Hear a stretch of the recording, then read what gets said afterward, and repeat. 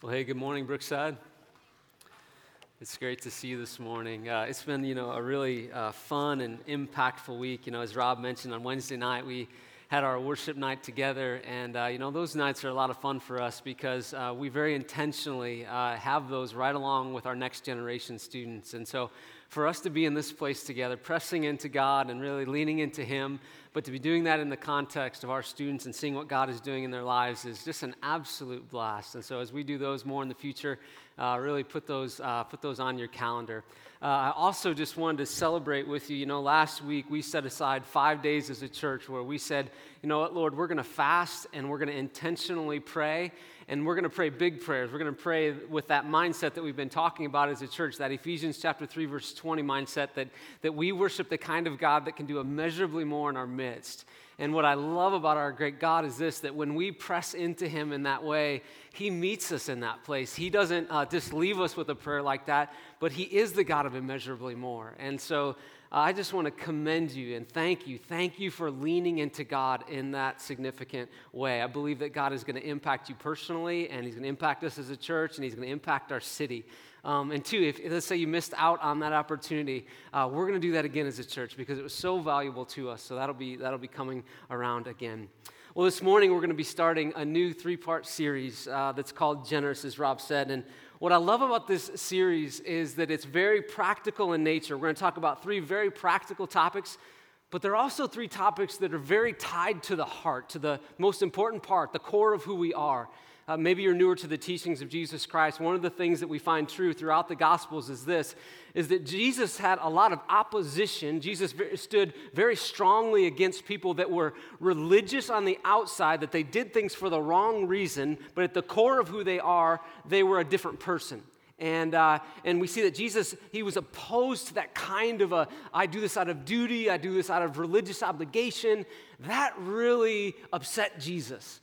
And so in this series, we're going to be talking, though, about things that are right about the core of who we are, right about the core of who God made us to be. And I'm also excited about this series, honestly, because I need it. I, Jeff Dart, need this series. If you're anything like me, we need to be reminded of biblical teaching on topics that you and I face every single day. We have a high value around here around practical biblical teaching, meaning that we want to continue to teach things that matter most to God. The things that matter most to God, we want those to be the things that matter most to us, and we want to talk about those. If you've ever been around somebody that is extremely generous, somebody that approaches life, you could say, with a generous attitude, you know that being around them is pretty fun because their personality probably is very winsome. They're the kind of person that you would say they're appealing. But yet you might also describe their attitude of generosity, you might describe that as also a little bit abnormal. Yet though, when we look at this topic of generosity, we see that it's all over the place. It's in science, it's in sociology. A leading newspaper, a national newspaper, recently ran a story, and the title of it was this: Be generous. It's a simple way to stay healthier. So this topic it's all over the place. So in this series, what we want to do is this. We want to look in these 3 weeks, and we want to ask some questions of God's Word. We want to be directed by God's Word. So we're going to ask questions like this: what's at the root of becoming a person that it could be said of me, I have an attitude of generosity about my own life? We're going to ask questions like this: if I'm a follower of Jesus Christ in particular, why is it important that I have this kind of a mindset? We're going to ask questions like this: is it really better to give than to receive? Is that really true? Questions like this: why would I choose? Why would I even intentionally schedule with my time ways to be generous with my influence, with the time that God has given me? And then this last one, this is an important question. How does being generous impact the person who cares deeply about the long-term return on investment? For that kind of person that your mindset goes to, I want long-term return on all of my investments. If that's you, how does generosity play into that? And so I want to begin the way that we begin most series, and I just want us to go before the Lord. This is a big one, and just say, God, would you direct us this morning and throughout this series? And so would you join me now, and let's just pray, and let's just pray let's pray to that Ephesians 3:20, that immeasurably more God. And let's just say, Lord, in our midst, in a very important series, God, would you do great things among us? So yeah, would you pray with me? Heavenly Father, I thank you for this morning. And Father, thank you for your church that's gathered. Father, I thank you that as we come here today, Lord, you meet us where we are. And Lord, as we discuss a very important topic, Lord, we pray that we would be open to you. And Lord, that our hearts would be wide open and we would invite you, God, to speak to us. And Lord, we thank you yet again this morning that when we invite you to speak and to lead and to nudge us, Father, you do that. You're a good Father. You show up in that way. And so right now, church, would you even just take a moment and would you say, Lord, I desire for you to speak to me today. That might even be a very first time prayer for you. But would you say something, however you say that to the Lord, would you say this morning, Lord, would you speak to me? So go ahead and do that right now.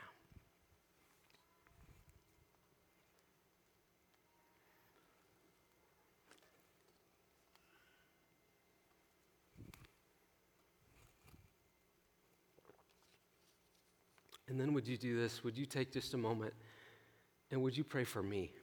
And would you pray, would you say, Lord, would Jeff's words this morning, would they be honorable to you?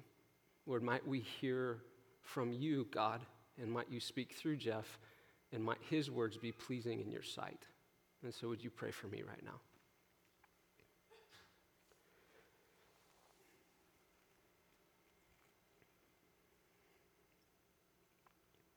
Lord, I thank you that when we approach you, you love that, just as a good father loves it when the children come to a father. Lord, you love it when we come to you. And so, Father, we give these prayers to you. We pray this now in Christ's name. Amen. Amen. Well, our text for this morning is 1 Timothy chapter 6. You can turn there now or click there now if you'd like. We're going to be in chapter 6, and we're really just going to look at three important verses this morning, verses 17 through verse 19. And what I want to do before we kind of go through several different aspects of these verses, I want to take you right to the end of this particular set of verses, because what we see at the very end of this passage, I believe, is at the root of why the Apostle Paul was writing this passage to us. So I'm going to read the entire text, and then we're going to land, though, on that last phrase. So we're actually going to put this up on the big screen here. Why don't you stand with me as we read our text and God's Word this morning? So yeah, stand with me, please.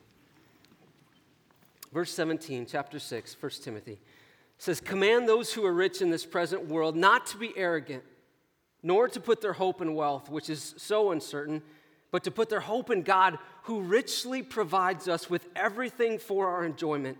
Verse 18, "Command them to do good, to be rich in good deeds." We're going to talk a lot about that. "And to be generous and willing to share. In this way, they will lay up treasure for themselves as a firm foundation for the coming age, so that they may take hold of the life that is truly life." You may be seated.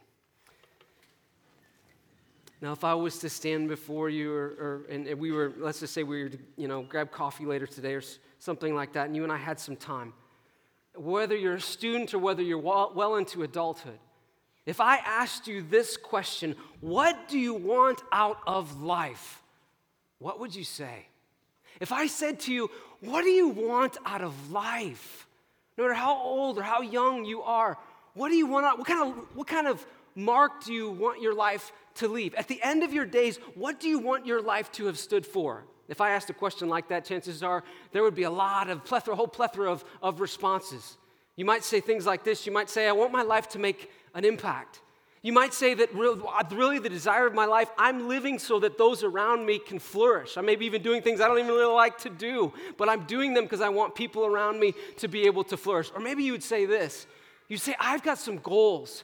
I've written them down, and I'm trying to tick through these goals that I feel like I have for my life.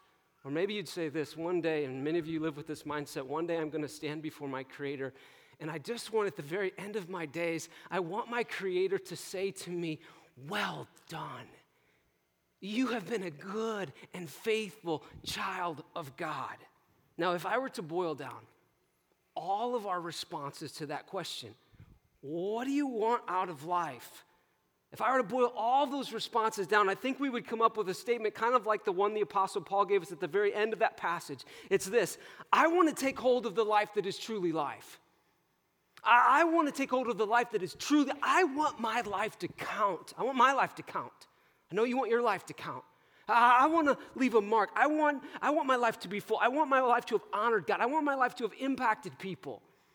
I was walking through a cemetery years ago, and I saw this tombstone that grabbed my attention, and I haven't forgotten it since. It said this of this person. It said, gone, right on the tombstone, gone, but not forgotten.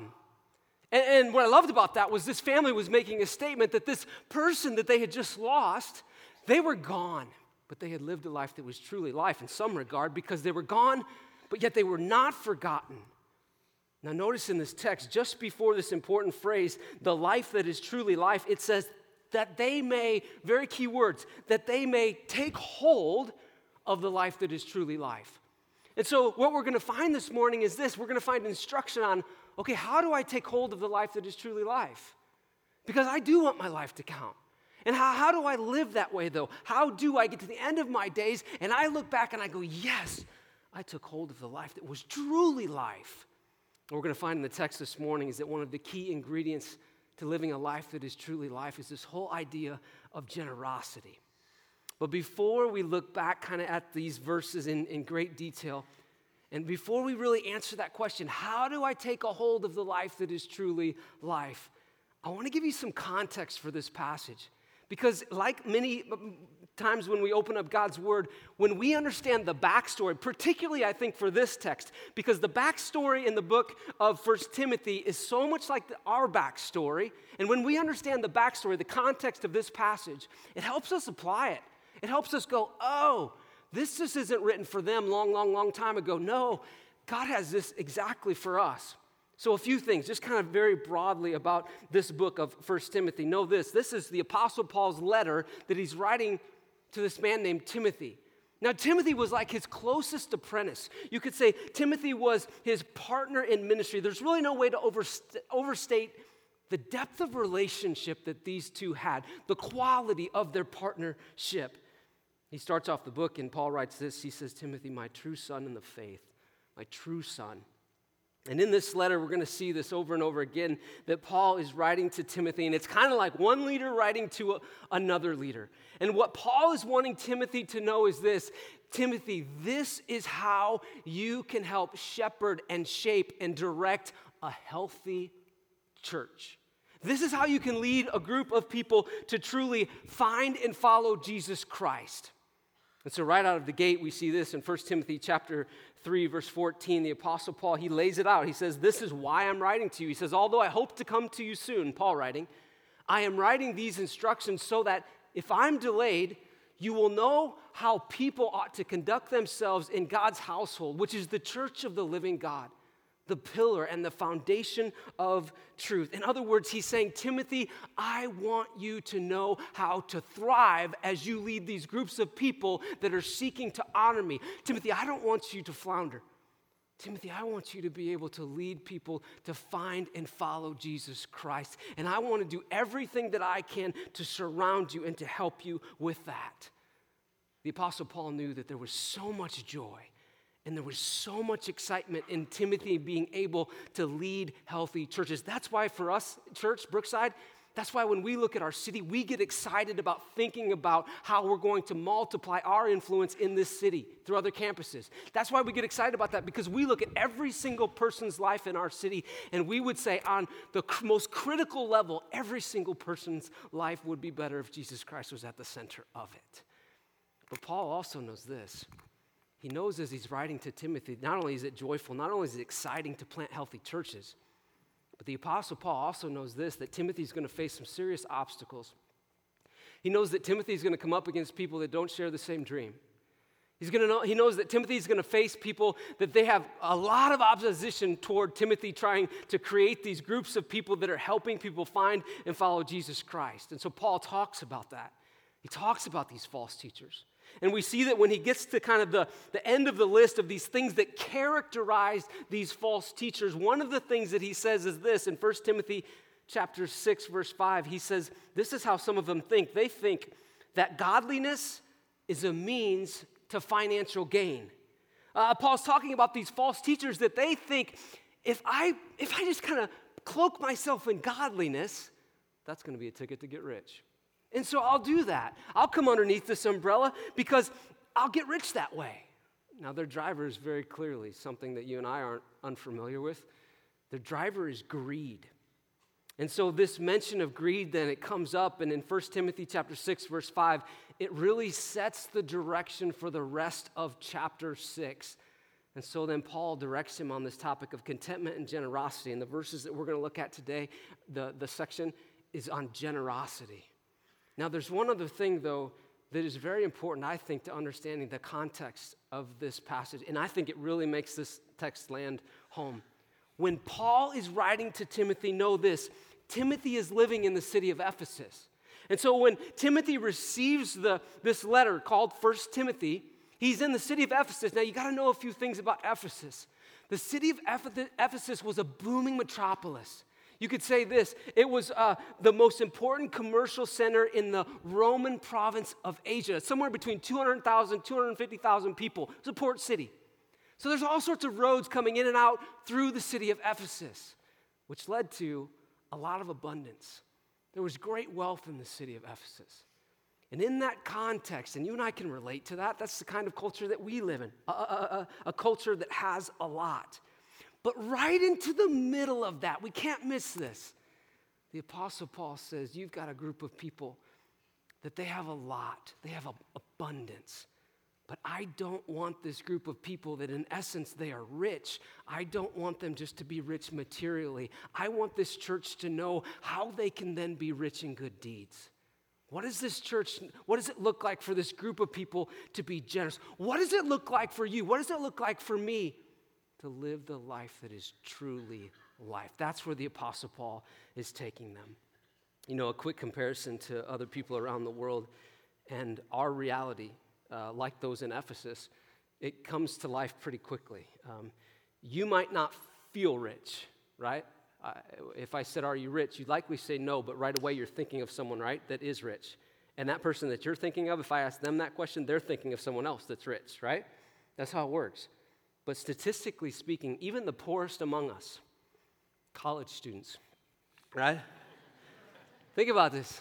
Statistically speaking, a college student, even a college student, at the end of the month, statistically, has a few $100s left that they can spend on discretionary things, which sets them apart from a whole lot of people around the globe. And Marjorie, who runs our care center over in Zambia, the care center, you know her, we had her up on the screens a couple weeks ago. She has been in Zambia all of her life. Marjorie gets poverty. She understands it. She's lived in it. She called this last week, relayed a story to us. She said she was out recruiting for the Hope Center and getting new students, so she's meeting with families. She said, though, she went into this one hut, and she said it was like God just broke her in a fresh way. She said, I just looked around. She goes, they literally had nothing beyond their basic necessities. That's poverty, right? You look around the globe, it kind of puts things in perspective. On the world scale, if you have anything, if I have anything, I am rich. This really grabbed my attention this week. One author put it this way, and I think it's healthy for us, church, to hear this kind of thing. If you earn $37,000 a year, that puts you in the top 4% of wage earners in the world. So congratulations, you are in the 4% club. Now, isn't it true, though, if you earn $37,000 in the United States of America, in Omaha, Nebraska, you want a raise, don't you? Or you want a better job.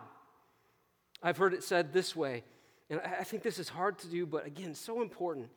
Don't compare yourself, Jeff. Don't compare yourself, church, to the person around the block. Rather, compare yourself to those around the world. I need these reminders. And so that's the setting, that's our setting, but our setting is so very familiar to the setting in Ephesus. So that's the context of this passage, and hopefully even already your perspective is getting challenged a little bit. And so right into that, Paul gives this instruction, and again, what is motivating the instruction of the Apostle Paul? The Apostle Paul is wanting Timothy to be able to establish churches where people discover and live the life that is truly life. And so he says this to them in verse 17. Very strongly, he starts off this passage. He says, command. Now, that's kind of like a grab the face mask moment, isn't it? Coach grabs the face mask, they're going to say something very important to that player, If you were going to leave, let's say you were going to leave a group of people that you loved and you were going to put them in, someone else in charge of them, and you said to them, hey, do this, but command them to do this. Whatever's after the command, that's very important. The word literally means this. It means to instruct. It means, hey, come alongside them. Timothy, you need to lead them in this way because I want you to flourish. I love you. I want you to experience the life that is truly life. But notice this. He doesn't rebuke the rich. The Apostle Paul doesn't come down on the rich. The Apostle Paul doesn't say, hey, if you're rich, church, again, don't think of somebody else, think of yourself. If you're rich, the Apostle Paul doesn't say you need to go and sell everything that you have because there's more godliness associated with poverty than there is with riches. That's not true. We see examples that would be opposed to that in the scriptures. But what he's saying is this. He's saying, if you are rich, which would be us, if you are rich, I have a message for you. That's a message for me. And so our ears should kind of get clued in and we should go, I need to hear this. This is important. So look at some of these key lessons that we can take away from this passage. First of all, we see this very important contrast that the Apostle Paul draws. In verse 17, he says this, command those who are rich in this present world not to be arrogant, nor to put their hope in wealth. And then the next slide, verse 19, he says this, so contrast, rich in this present world. And then he says this, in this way, they will lay up a treasure for themselves as a firm foundation, here it is, for the age to come. So this contrast, rich in this present world, I want you to think about that in one category, rich in this present world, but then it goes this, there's this whole other category.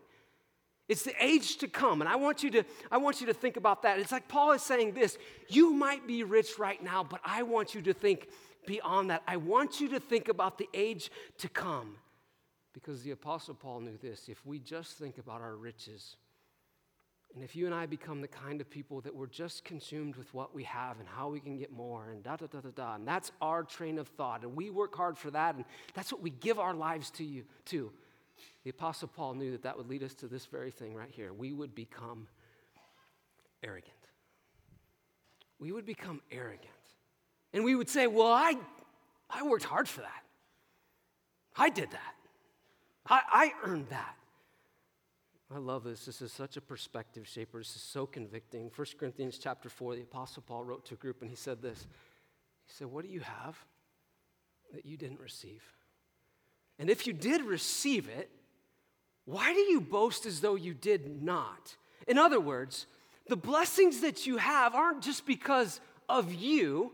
The blessings that you have, you received those from God. And so it's not right. It would be arrogant just to say, yeah, this is all just because I just worked so hard. I mean, let me ask the question. Can any of us say that we picked the family that we were born into?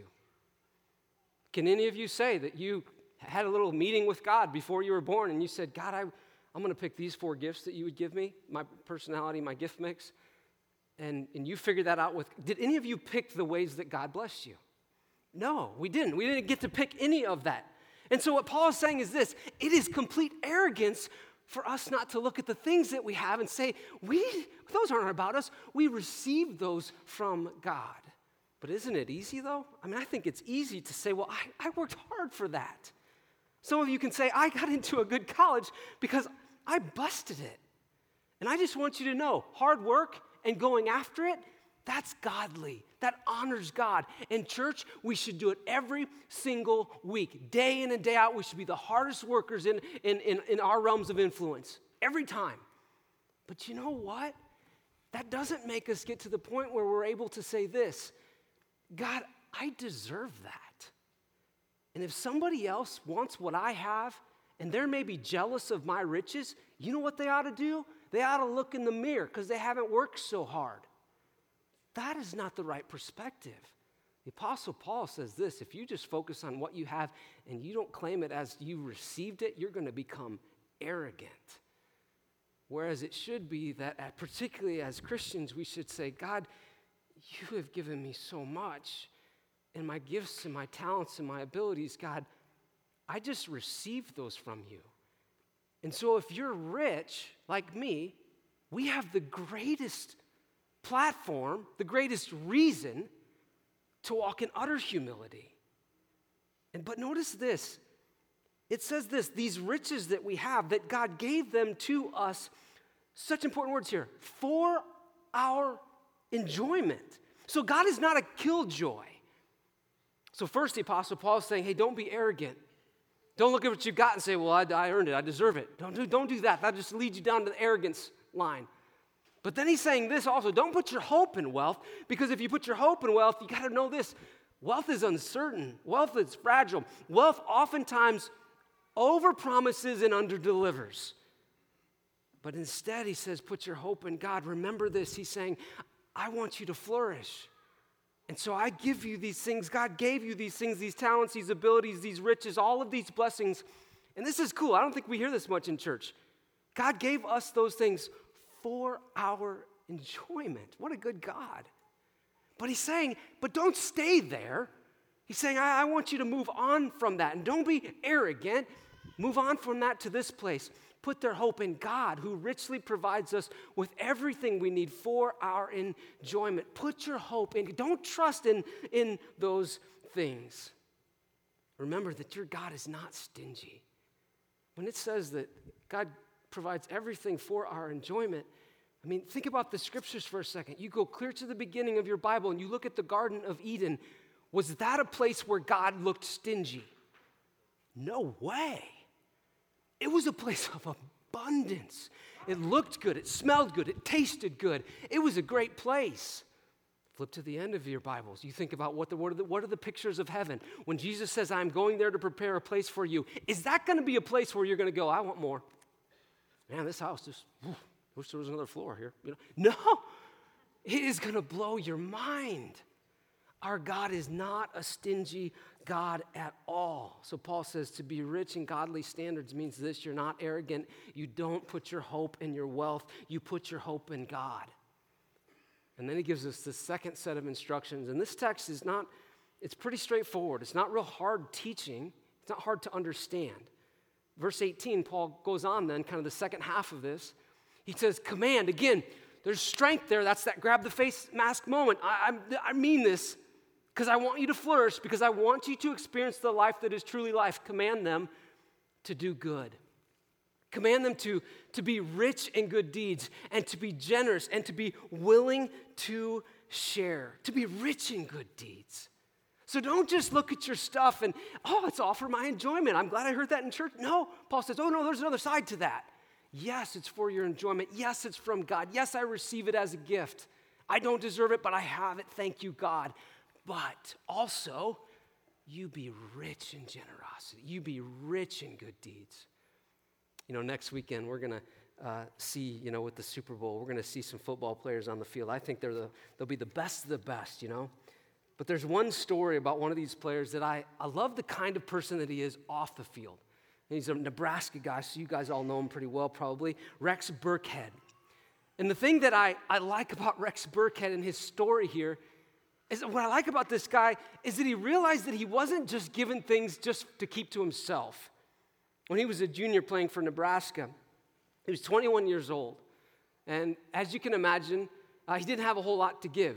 If you've ever been a Division I athlete or you know one, you know that that's a pretty time-consuming thing, to be a D1 athlete and to be a college student, and it's not real lucrative. But Rex Burkhead, as a sophomore, got reached out to by this family called, the last name's Hoffman.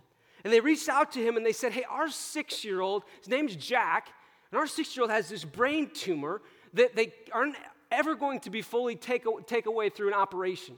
So he's going to have his second life-threatening operation, but before he has this operation, he has this dream. He wants to meet his favorite football player, number 22, you, Rex Burkhead. And so would you let us come and we'll get a picture with you, and that'll be great.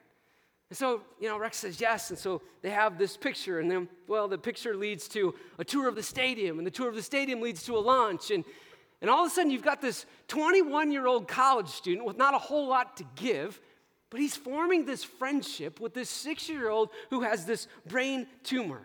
Now this begins to catch on, though, and their relationship, their friendship really goes to the next level, and you might remember this. Rex's good deed here impacts his entire team. It impacts his coach. And ultimately, It impacts all these Nebraska fans. You might remember this moment. This is at the spring game. Check out He's this. wearing the number 22, guys. It is Jack Hoffman of Team Jack coming out on the field right now in this 4th down and short. For the red team, Jack Hoffman has been adopted really by this football team. A young man who has battled brain cancer is on the field right now for the Huskers.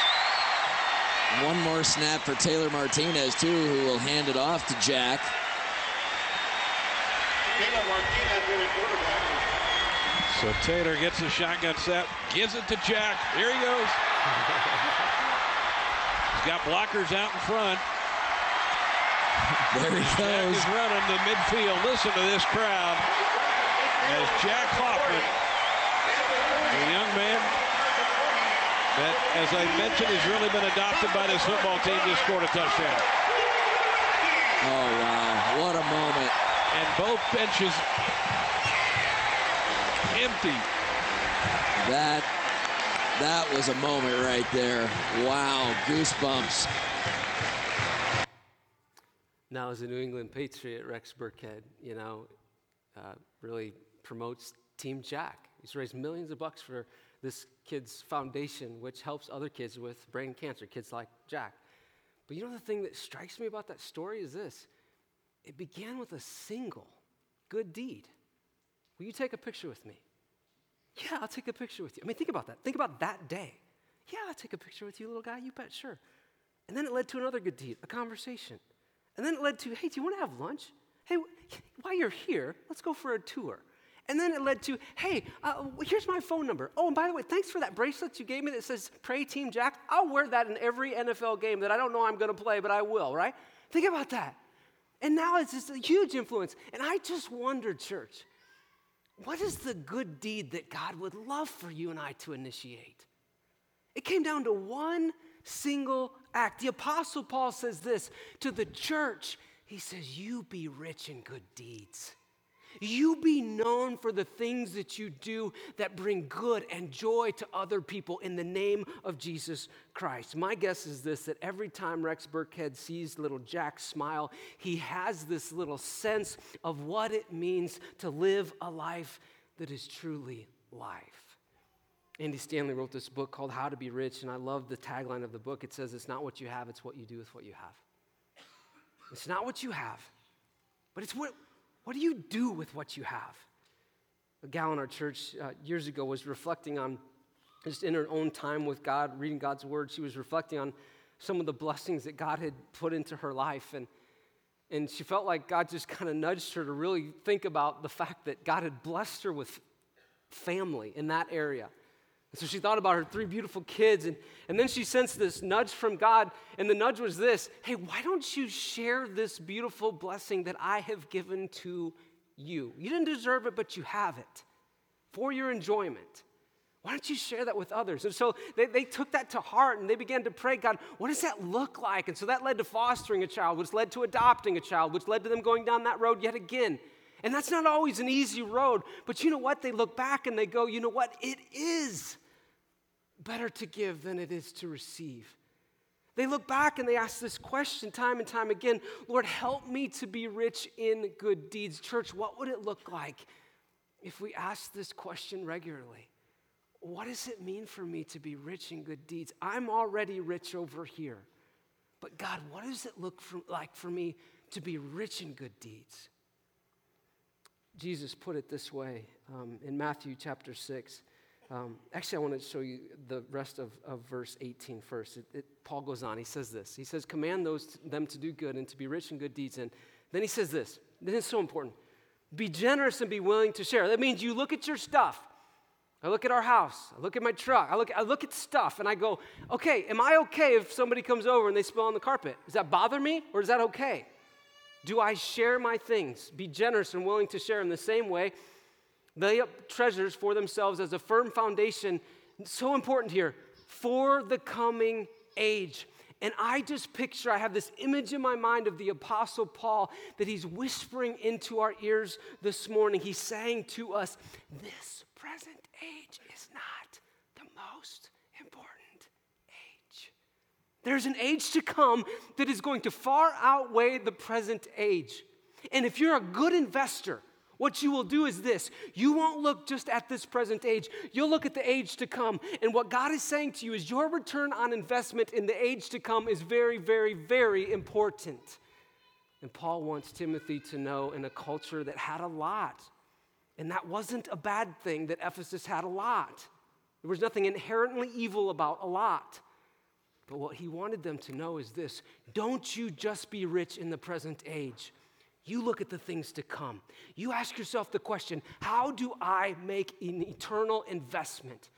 How do I so pour into things that are beyond the age to come that I know one day I'll stand before God and he'll say, you were a good investor. You didn't just invest in the current age, the present age, but you invested in the age that is to come. Jesus put it this way. He said this in Matthew 6.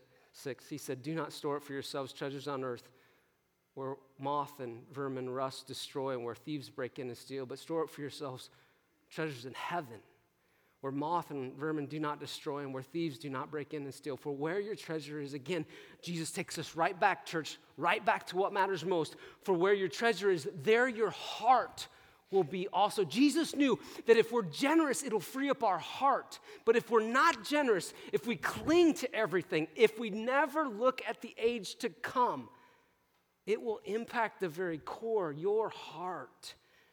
And then finally, wrap it up. The Apostle Paul says this in verse 19. He says, as a firm foundation for the coming age, so that they may take hold of the life, it's right where we began, so that they may take hold of the life that is truly life. He wants us to know if you want a good return on investment, you look at the life that is to come. You remember God is not a stingy God. You remember that it's okay to have. It's for your enjoyment, actually. What a good God, by the way. But don't just stay there. You be the kind of person that you're also rich in good deeds. I was driving into the office on Thursday morning, and the sunrise was incredible. And I don't know about you, but these days, if the sun's shining, I'm like, that's a good day, right? And so, but the sunrise on Thursday morning just painted this beautiful sky. And I was thinking about this message and this passage, and I was asking the question, what does it mean to be rich in good deeds? And then it just hit me, the generosity of our God. I don't know if you remember this, but on Thursday morning, in our 365 reading, we were in John chapter 18. And in John 18, Jesus is about to go to the cross, and so he's on trial, and all these officials and high priests, they're pushing in him, and they're pressuring him, they're asking him questions. And at one point, these officials are there, and they're getting right up in Jesus' grill, and they're saying, what are you teaching? And he answers their question. And then the official says this. The official says, is that how you answer the high priest? And at that moment, that official slaps the face of Jesus Christ. And I've got in my mind this beautiful sunrise. I mean, like cool, like, wow, what a good creator. And then I think to myself, that creator God was so generous. He stood before an official. What a moment, by the way. And he let that official strike him in the face before he'd be flogged and beaten and then ultimately taken to a cross. This is such a powerful verse. 2 Corinthians chapter 8, verse 9 says this, for you know the grace of our Lord Jesus Christ, that though he was rich, though he was enthralled in the beauties of his creation in heaven itself, yet for your sake he became poor. Generosity. So that you, through his poverty, might become rich. And that just rocked me. I thought to myself, whoa, you talk about modeling generosity. Jesus Christ, when he came and gave us his grace and died for us for our forgiveness and offers us new life, that's generosity. And so our challenge for this morning is this: how do I truly embrace the life that is truly life? And so I want to leave you with just one question this morning. In week 3 of this series, we're going to do kind of a fun thing. It's going to be what we're going to call Give It 90 Days, a challenge for us as a church. But this morning, I just want to leave you with one simple question for you to wrestle with. Here it is. What does it look like for me to be rich? in generosity. Like, what does that look like? I mean, what would it be like, church, if we asked that question? What would it be like on Monday, this afternoon? What would it be like if I could still have this one in my mind on Tuesday? What does it mean for me to be rich? What does it mean for me to be rich in good deeds? How does it impact how I talk to the clerk? How does it impact things at home? How does it impact my how does it impact what I say, do, how I see people? What does it mean for you and I to be rich in generosity? So let's go to God right now and let's just ask him to help us with that. Lord, we come to you this morning, and Lord, we come as students. Lord, we come as adults. Lord, we come as professionals. Lord, we come to you and we just say this morning, first of all, thank you for your generosity that you so graciously model to us. Father, thank you that when we desire to show generosity to other people, God, what we're doing is we're mirroring the character of our awesome, incredible, generous God. And Lord, would you remind us this morning that when we do good deeds to others, by no means, Lord, help us never to be fooled by this, that we're earning favor with you. But instead, what we're doing is we're reflecting. We're saying, out of my gratitude, out of the good things that you've given me, Lord, not just monetarily, but Lord, you've given me grace and forgiveness and love. You allow me to know you both today and forevermore. And so, God, out of that kind of reality that we live in, Father, help us to be the kind of people that it would be said of us, whoa, they are rich in generosity. Lord, we love you. And we pray these things. We ask for your help. And we pray in Christ's name. Amen.